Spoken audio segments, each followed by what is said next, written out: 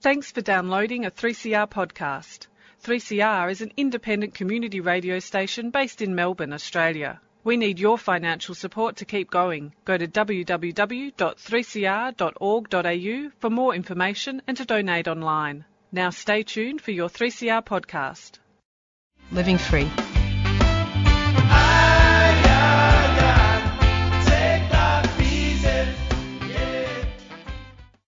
Welcome to the Living Free Show on 3CR Community Radio, 855 kilohertz on your AM dial and 3CR on digital radio.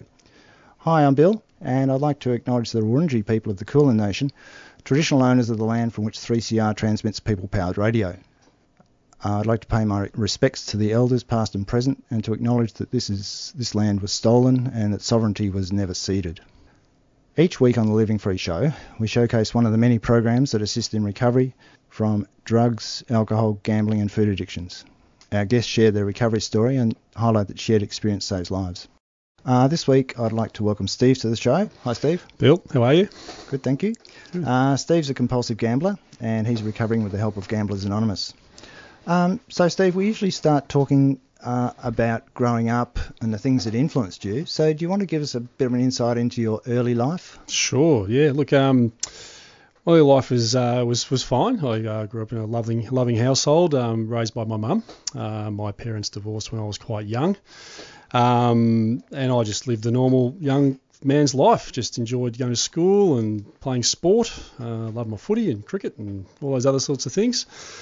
And I think it was just a normal sort of childhood, I guess. But certainly with my mum being the influence in my life, that was always great, for sure. Yeah. So do you have any brothers or sisters? Yeah, I've got an older brother and just an older brother who lived with me. Then a bit later on in life, I discovered that I had two half-brothers, which I wasn't aware of until I was sort of around 8 or 9 years old. My father had remarried and had a couple of boys, So, right, okay. So my family sort of just expanded really quickly. Right, okay.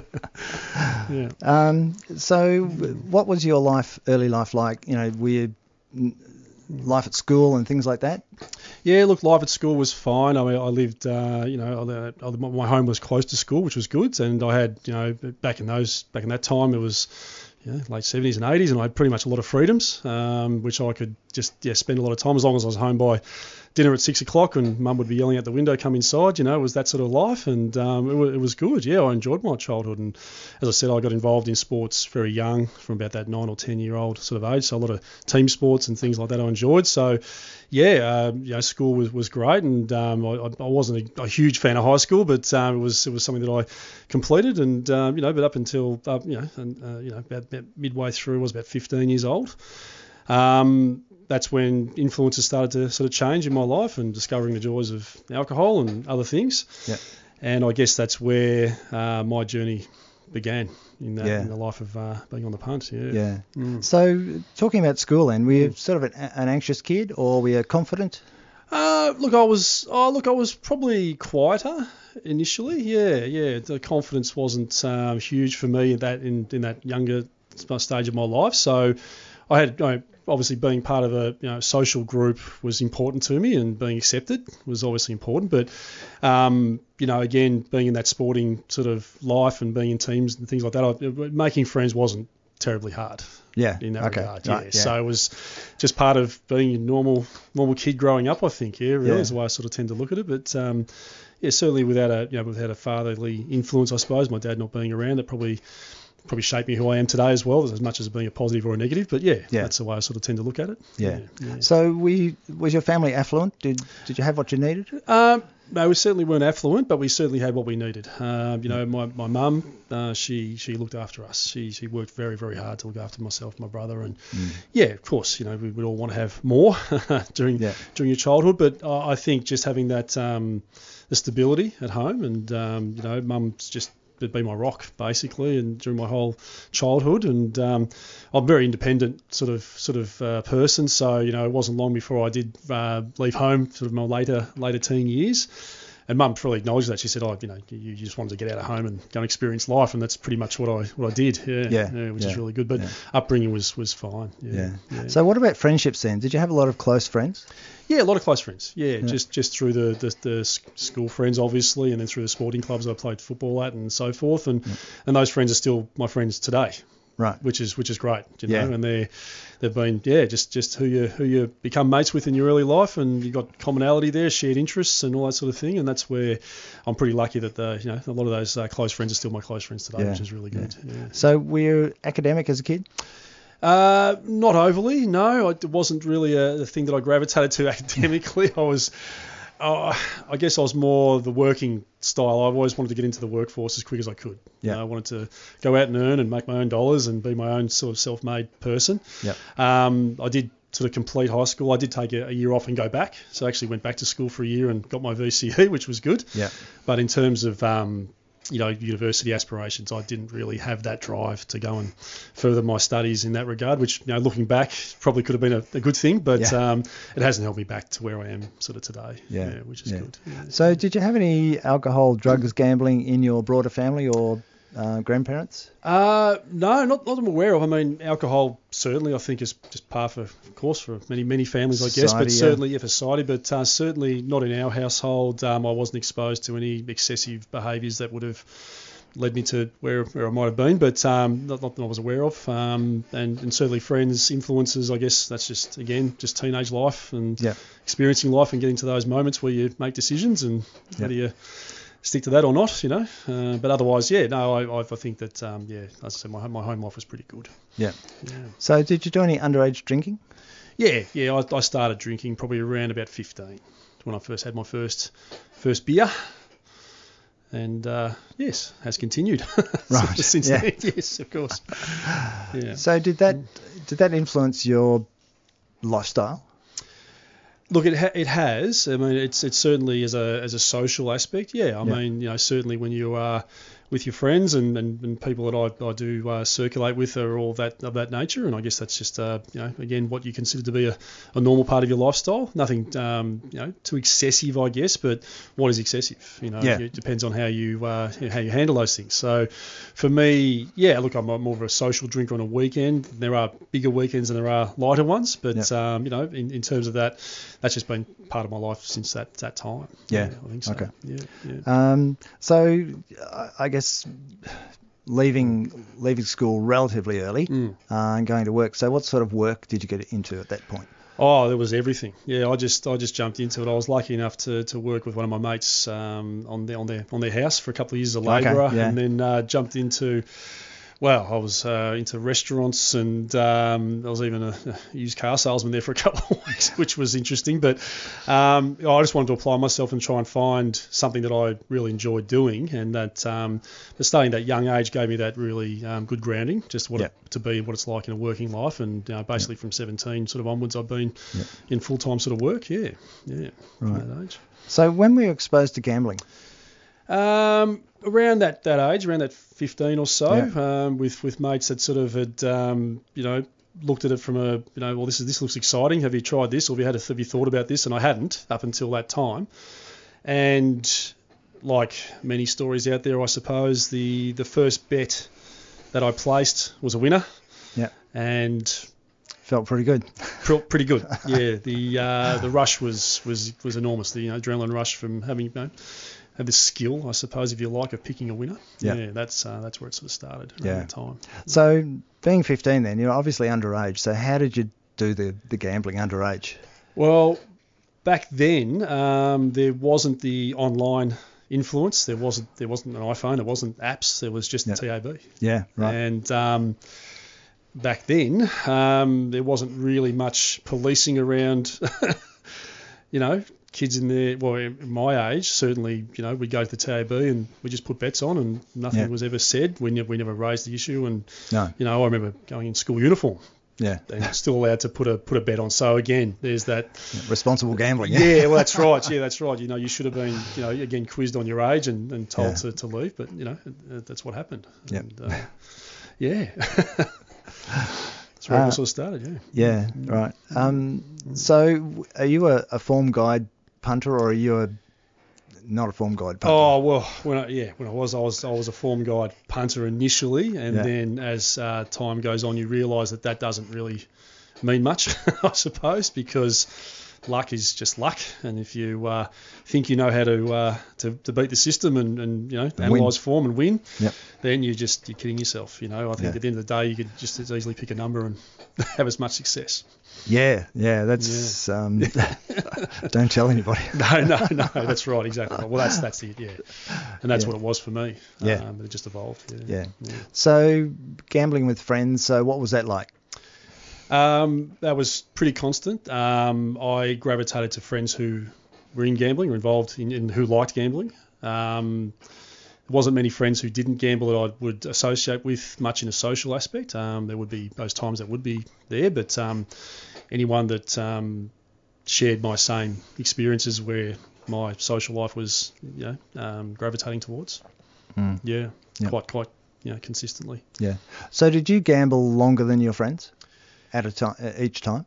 Yes. Yeah. Well, initially it was with friends, just for that length of time. But then as I became, more involved in it, more obviously, I suppose you were addicted to it. It just became, a thing that it was becoming all encompassing for me. And as my years went on, worse and worse. Yeah. As it went on. Yeah. But that's where sort of the grassroots of it began. Just small. Started off small steps. Yeah. Then it got a bit bigger, bet sizes, all those sort of things. Yeah. So were you influenced by your friends to gamble, or did you try and influence your friends to gamble? I think it was mutually. Yeah, I think there was just the circle of friends that I would associate with was always a conversation that centred around gambling. Yep. And so it would be either myself leading that or I'd be led. I don't think it was any one influence over the other until probably later on, where, I found myself being probably more the influential part of that. For sure. Yeah, okay. So did you choose your friends? You mentioned that you gravitated towards people who gamble, but did you choose within your friends those who gambled more? Were you sort of drawn to people who gambled more? Was that an attraction? No, I don't think so. I think is if they had interest or they were in a conversation, whether it be small or heavy gambling, it didn't bother them to me. It's just they were in the conversation. Yep. So it didn't matter. Yeah. That's who I'd want to be talking to. I'd want to be associating with people who actually had that interest. Right. More so than people that didn't. Yeah. And not passing judgment on people who didn't gamble. That was the clouded mindset that how can you not gamble? Yeah, that's right. Stuff like that. It's normal. Yeah. It's normal. That's right. This is normal. This is what life is.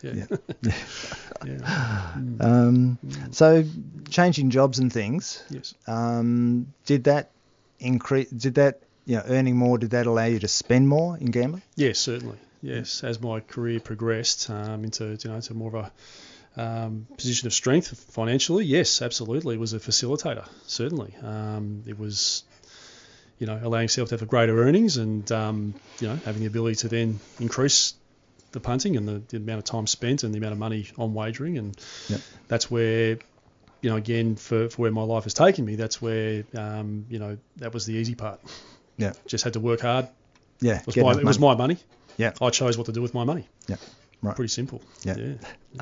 So did your gambling exclude social activities? Did you not do things socially so that you'd have money to gamble, like not go to dinner because you'd wanted to punt? In the early days, probably not so much, and even in the later stages as well. I'd always try and balance things as best I could. There would be times where I'd have to say, no, I can't do that because of the position I was in financially. But most of the time, the social interaction was heavily orientated around gambling aspects, racetracks and casinos and other things, where that's where it would gravitate to. Right. So yes, there was a social life, but that's where, again, where I was looking to go would be a place where I could find a way to gamble. To gamble. Yes. Okay, right. Yeah. So what about it affecting your relationships with people? Did gambling get in the way of having a close relationship with people? No. Well, depending on the people I was gravitating towards, but no, I think that if anything, it felt like at the time that this was just normal. This was part of my life, and the people that I was associated and socialised with were all, like-minded, and it didn't inhibit any social activities that I didn't want to attend to, or if I chose not to go to something, I'd choose not to go. But generally, again, it's centred around that activity. Yeah, definitely, and the people involved in that. Yeah. Yeah. So during this period, did you have any sort of inkling? You keep mentioning it. This was just normal. Did you have any inkling that your gambling was different to other people? Did it feel different? No, it didn't feel different. Yeah. I assumed incorrectly that I assumed that other people were just like me, because that's all I associated with people with. Yeah. There were some friends of mine who wouldn't be as heavy on the gambling side, but at the same time, we weren't excluding, or I wasn't excluding them from my life. It was just that my habits changed as I got older. Certainly just started to take more hold, and more time was spent on gambling than other things. Where, again, not realising that was the biggest thing for me. Just no awareness at all. Yeah. Just normal. That's what I consider to be normal. Yes. Yeah.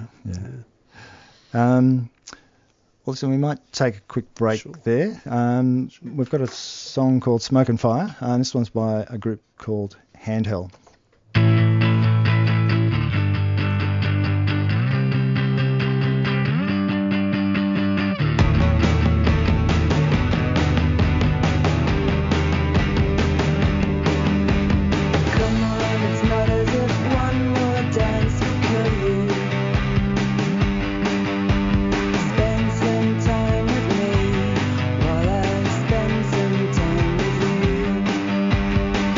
Your hand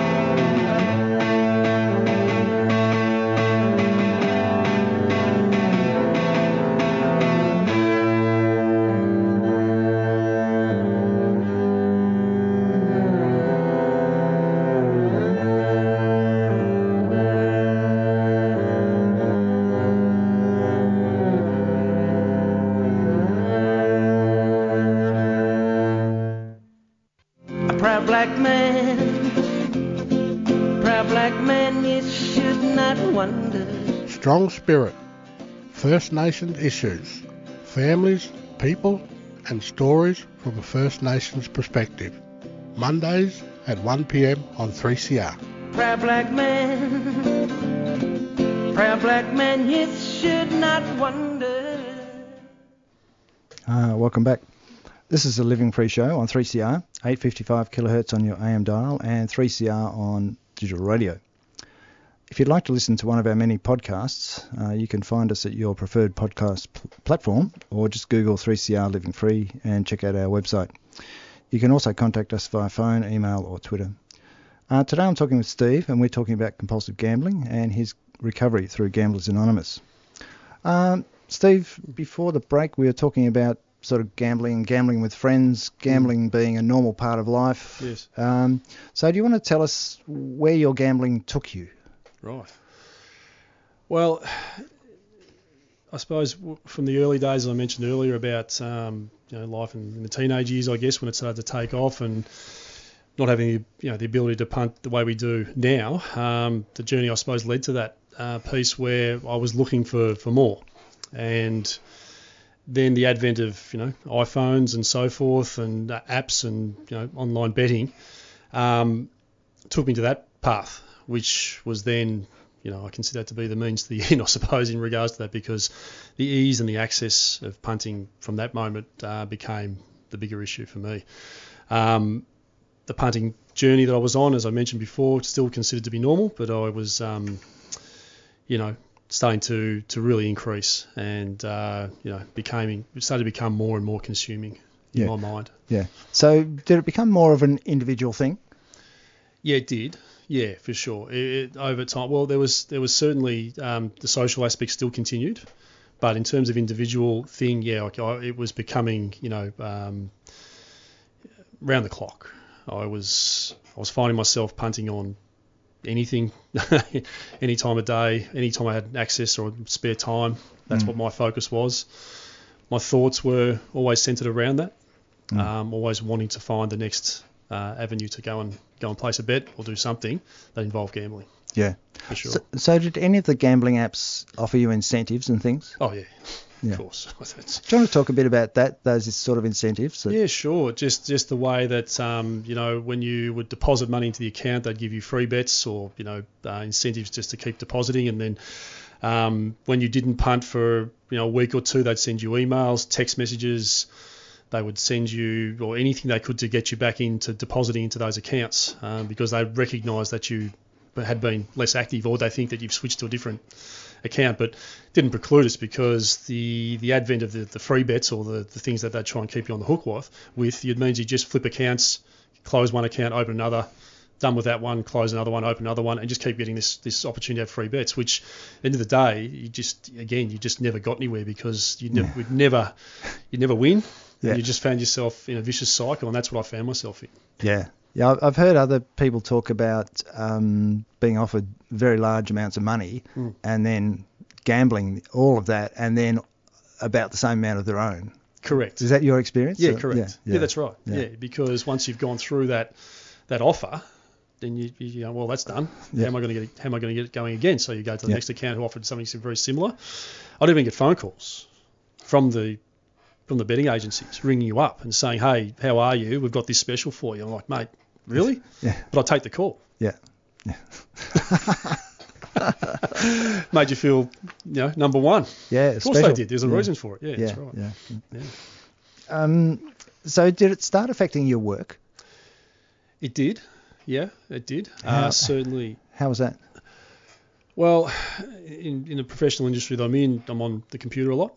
Yep. And so the opportunity to, multitask, if you like, working while gambling was there. And that was becoming a feature of my daily routine. But again, keeping it very much to myself. Yes. And ensuring that whatever I was doing was, very much kept, in my eyes only, so to speak. But it was taking away time that I could be better spent, obviously, with work at hand, Yeah. So that deception at work, did that carry into other aspects of your life? Did you need to keep your gambling secret from other people?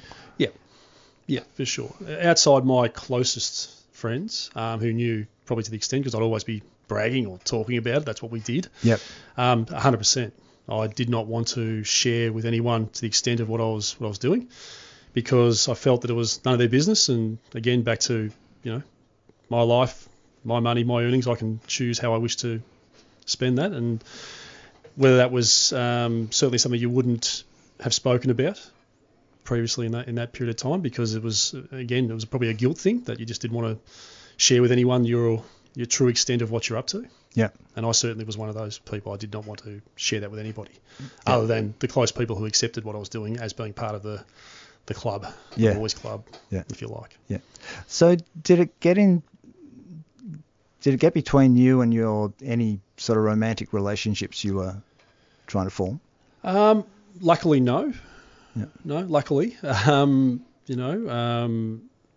with my partner for a very long time, and we can talk about the relationship there as having its moments. Yes, there was certainly rocky road moments, if you like, because at the end of the day, I had to still conceal and hide and ensure that family life was kept on track, if you like.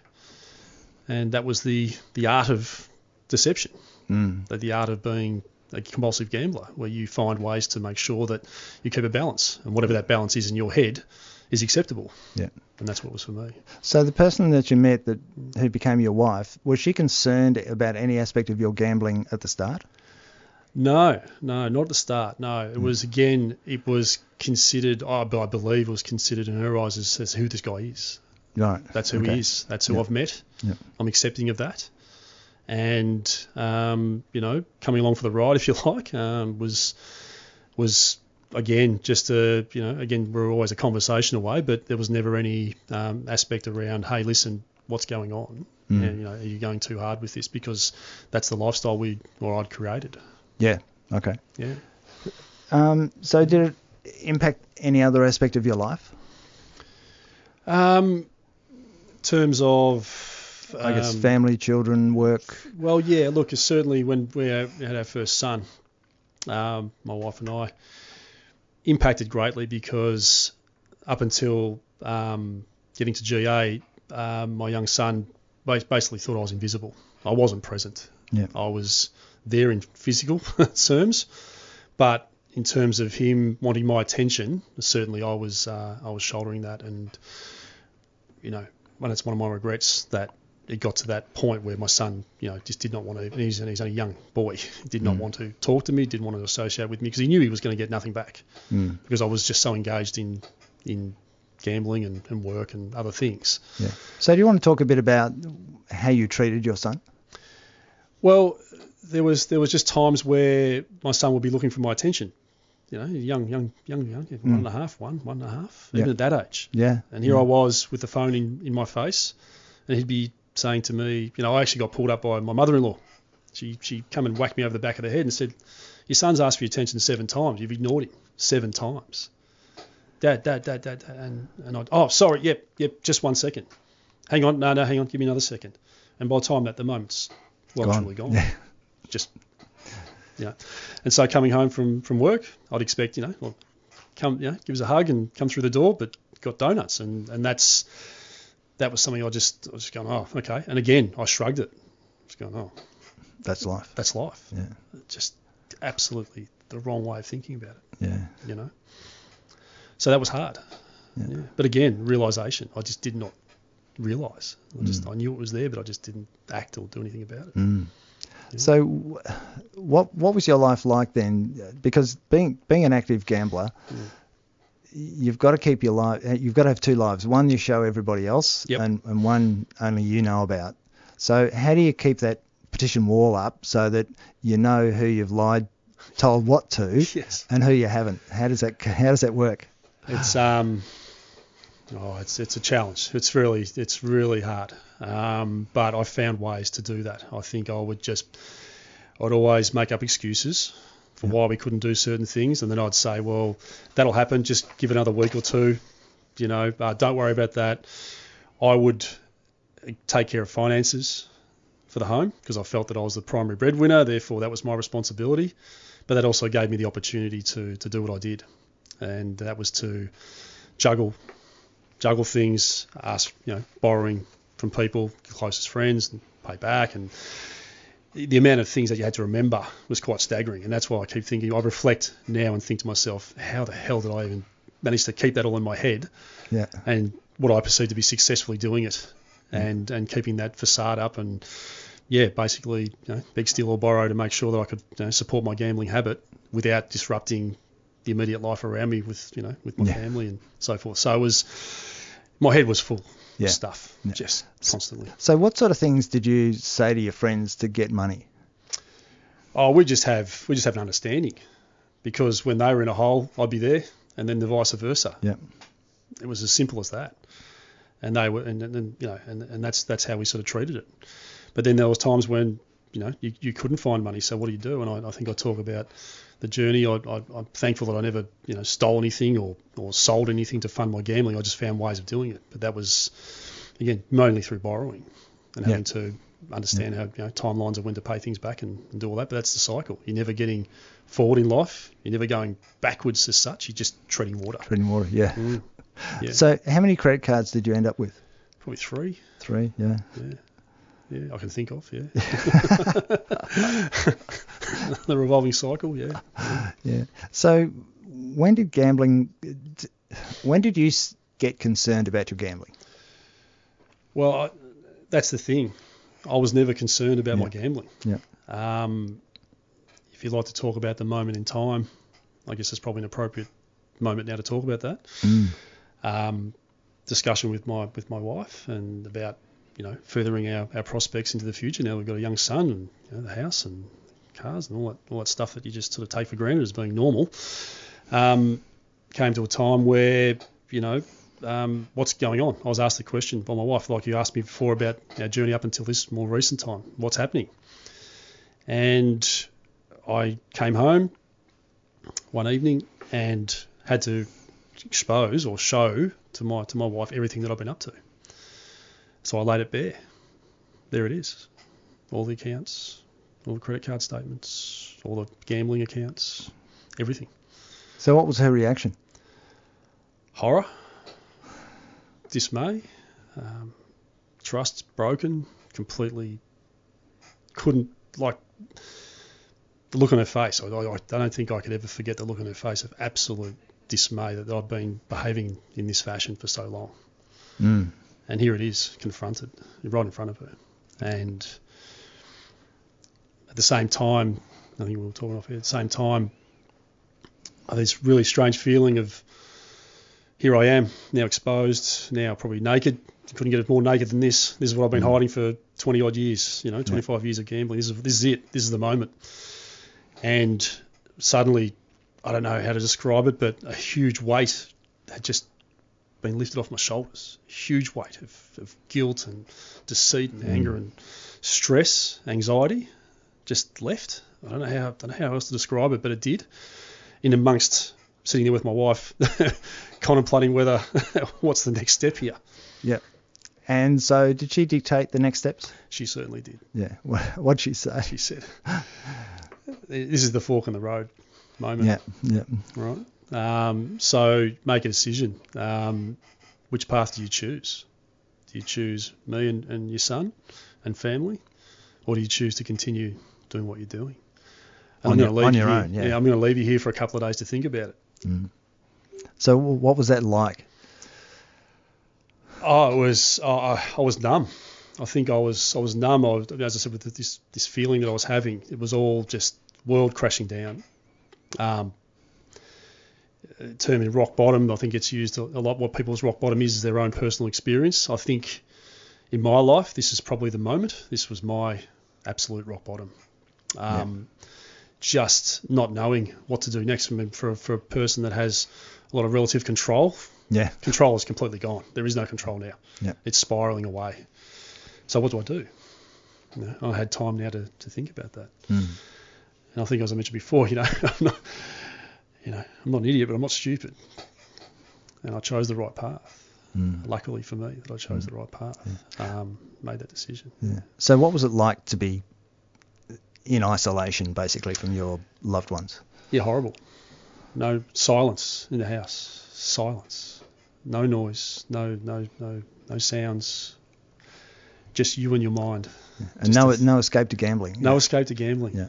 That would have been, that could have been that moment where, I'm done here. That's it. I'm going to do whatever I like. But that's the fork in the road moment. I had to make a decision. So I actually did jump on the phone and jumped onto the GA online just to see what is this all about, and started filling out a little questionnaire thing and getting that out there, and then having someone respond back, and I started having a chat. And this was on probably day 2. But again, just in total shock still about where my life was about to go, not knowing, just the uncertainty of not knowing. Yeah. And not getting a reply back or a message from your wife, and that's credit to her. Yeah. She knew. Yeah. She knew how to do it. She knew how to do it, exactly. Yeah, spot on. Okay. Well, so we might take another short break there. We've got another song by Handheld again. This one's called I'm Unable.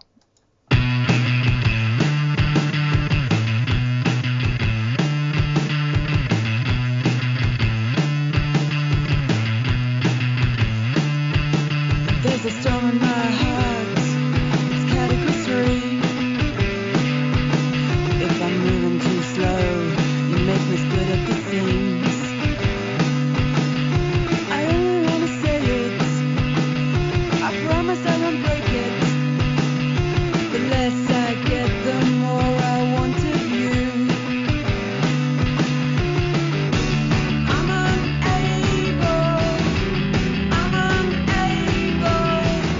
to give you anything that you want.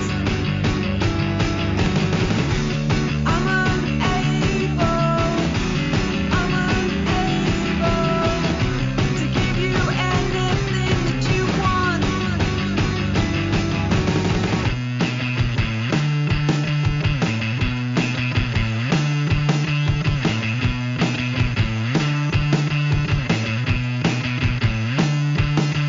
I've heard it said, it may as well be true.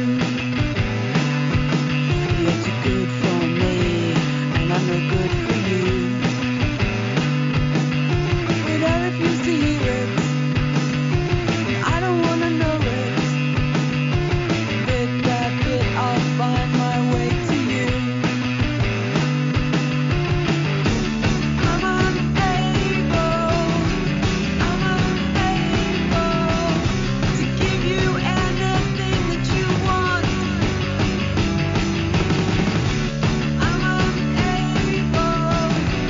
I'm unable to give you anything that you want.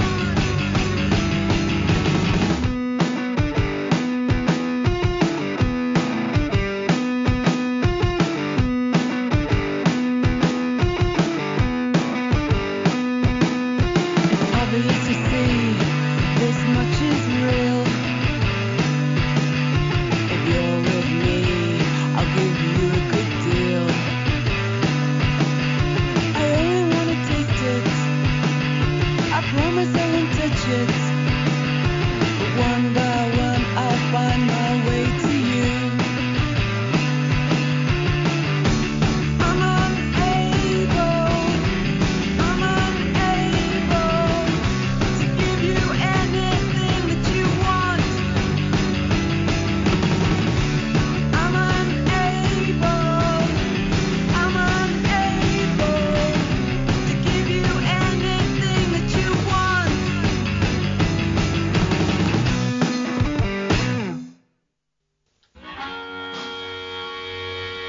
Listen to Rock and Roots, 2 a.m. till 6, every Sunday morning on 8:55 a.m. Melbourne's Community Radio, 3CR. Meet me in the corner, get my rocking shoes. I'm gonna rock away all my blues. We're rocking. We're rocking. We're rocking. Rocking this joint tonight. Going down to the corner, see what it's all about. Gonna rock and roll, gonna jump and chow. We're rocking. We're rocking. You're listening to a 3CR podcast. 3CR is an independent community radio station based in Melbourne, Australia. We need your financial support to keep going. Go to www.3cr.org.au for more information and to donate online. Now stay tuned to hear the rest of your 3CR podcast. This is the Living Free Show on 3CR Digital, live streaming on 3cr.org.au.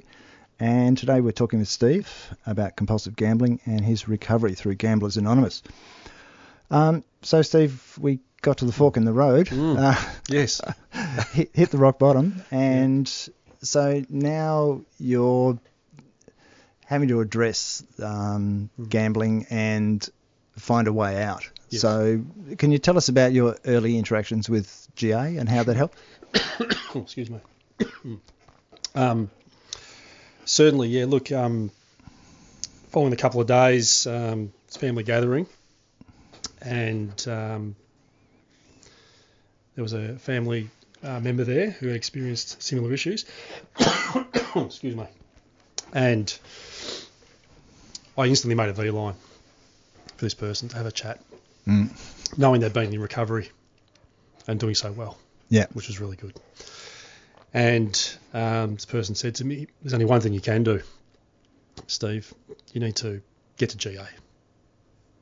It's as simple as that. And I took that advice, thankfully, and went to my first GA meeting the following week. And arriving at GA for the first time, I just was shaking my head still, disbelief that I'm here. I don't need to be here. What am I doing here? Yeah.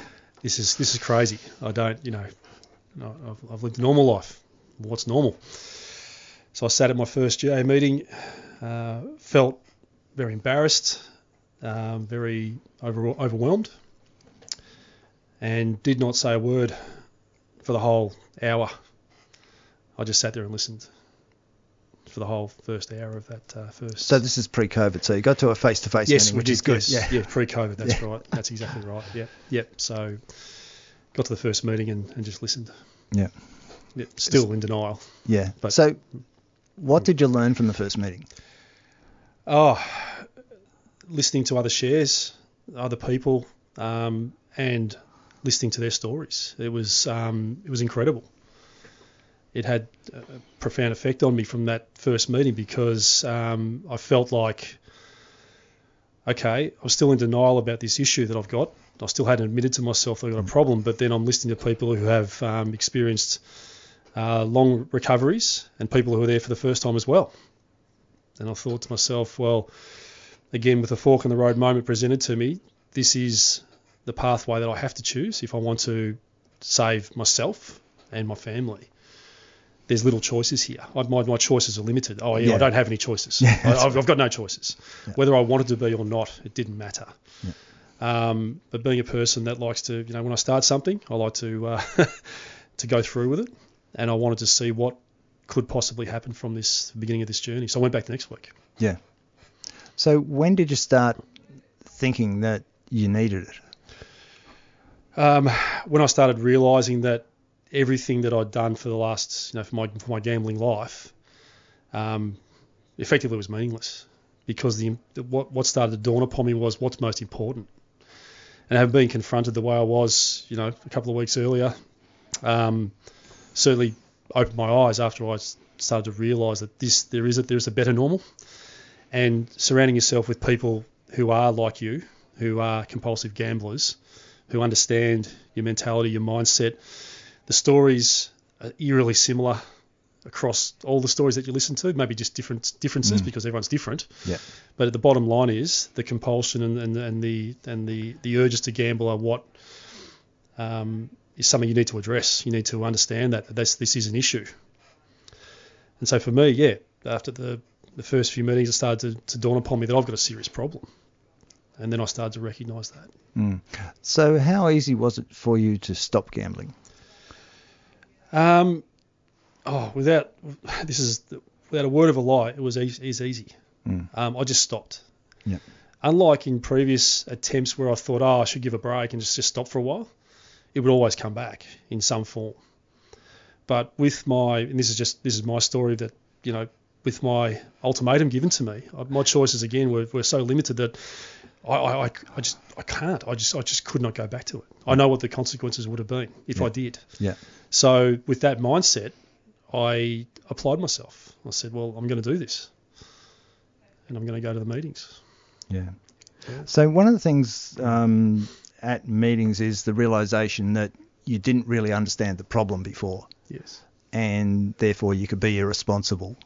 And once you understand the problem and the impact the problem has on other people, yes, you can no longer be irresponsible. So how did that mindset change for you from being it's not my problem to it's my problem? Yeah, well, it's like it felt like the problem that I'd had and the things that led to that fork in the road moment where I dealt with all those problems myself. I handled everything. I was the big guy. I'm in control. Yeah. Under control. Don't worry about it. I was again the master at making things appear on the surface to be all well, and then realising that things weren't well under the surface in my own mind by listening to the again other shares and getting to know people in the fellowship and realising that there is better out there. There is better for yourself firstly, and then you can work on the people that you love the most around you. That's what I was starting to realise, and even and my birthday was sort of coming up about a month after this all happened, and my wife gave me a letter on my birthday, and I mean, no gifts or anything. I wasn't expecting anything, but it was a letter that I now cherish as my most prized possession that I own. It's a letter of forgiveness, a letter of anger, a letter of everything you could possibly throw into a letter. But the bottom line is it has forgiveness in there, but not forgetting. Yeah. And that's the gift she gave me. And that's my driver. That's why my mindset has turned into the mindset I've got now. 100%. Yeah. So was it easy in the first year or so? Oh no. What was family life like? Look, it wasn't easy. I knew that going to GH each week was a must. I had to be there each week, and so again, family time was taken away. But my wife, she was angry, and she had every right to be. She was, bitterness was there. Well, I was called throwing daggers, things like that, and things that you have to deal with because again, with the choices being what they were, I had to understand that this is something I've got to work through with her step by step, day by day, and be better. And there's a thing that she gave me which I still keep in my heart now. It's about being better, particularly being present, but always being positive as well. And those three sayings for me just stick with me, and I'm always going to keep that to my heart because if I do those things, it aligns with her thinking, yes, and with mine on my journey. Yeah, your shared agreement. Exactly. Yeah. Yes. Yeah. It's like the unwritten contract. So, I guess people close to alcoholics or addicts or gamblers feel betrayed, and they feel a sort of a lack of trust. So, how long did it take to rebuild that trust? Yeah, I think through my actions by attending meetings and clearly not gambling. Yeah, clearly not talking about it. Focusing on other more important things, which is my family. Behavioural changes. Being present there. If my son wanted to go and play basketball, off I go, and I wanted to. And doing the things that you want to do that that are normal activities, but wanting to do these things, that started to change. But then, trust has taken a long time. I've been on my journey now. It's coming to nearly 4 years since I've had a bet. Yeah. But I know that I'm a compulsive gambler till I'm, long on the ground. But I'm going to do something about it to make sure that, again, the new life that I'm leading now is just so much better. It's just every aspect of my life is better because I don't punt. And the trust is now, I think there's trust. Again, it took a long time, probably a couple of years into the journey, I would say, at least, to get some what I consider to be a form of trust back. Yeah. But I think it just gets better and better the longer that you lead by actions rather than just words. Yeah. Yeah. So the other one that I always like to talk about is your relationship with your parent. So what did your mum think when she found out you were a gambler? Well, initially, she was also probably equally as shocked when I sort of told her about what I was doing, but also being my mum and being a son, of course, she went into a bit of defence mode about, oh, hang on, how's this possible? You live a great life. Everything's good. I don't understand.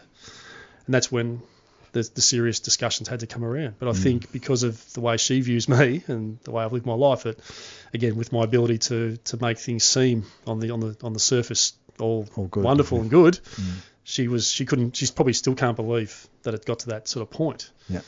But then, as I said, with that journey and explaining to her where I needed to be and coming and admitting to her that again borrowed off you, mum.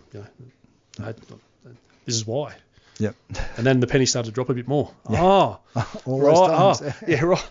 Gotcha. Now I get. Okay, now So that's it. But that's just being honest for the first time. Yep. Yeah. So the other thing is work. So how did work change once you stopped gambling?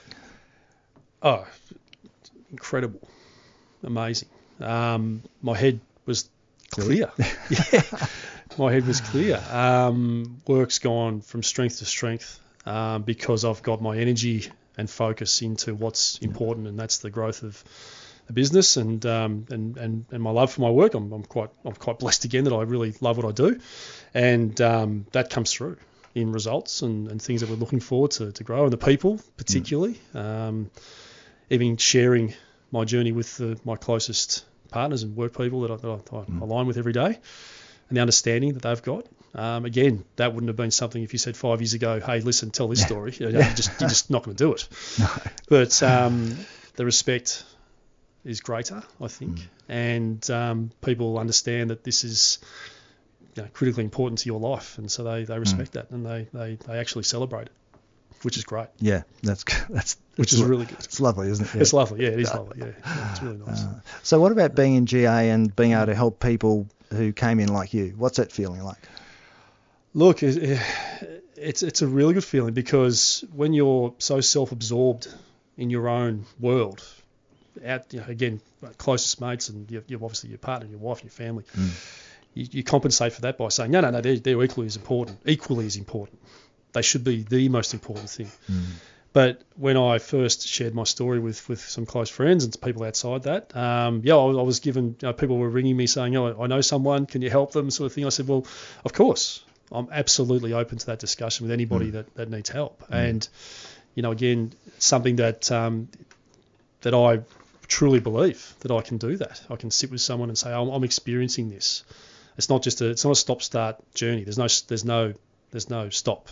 It is just a journey that's going to continue. And I'm now open to talking to anybody who wants to listen. But again, you don't press upon, your beliefs. You say, well, if you need help, I am here. Yeah. And call me. That's part of the journey. Yeah. Good learnings from the group. Yeah.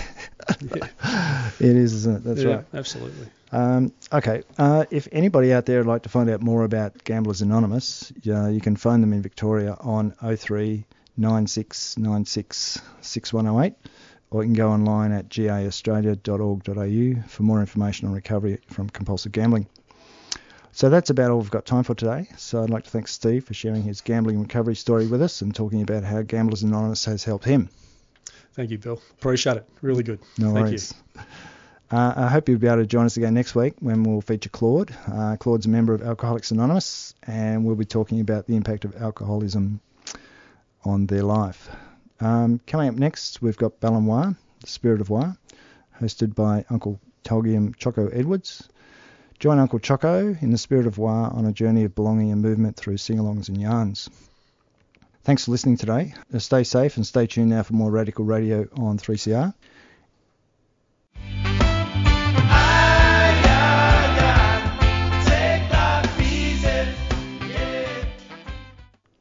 You've been listening to a 3CR podcast produced in the studios of independent community radio station 3CR in Melbourne, Australia. For more information, go to allthews.3cr.org.au.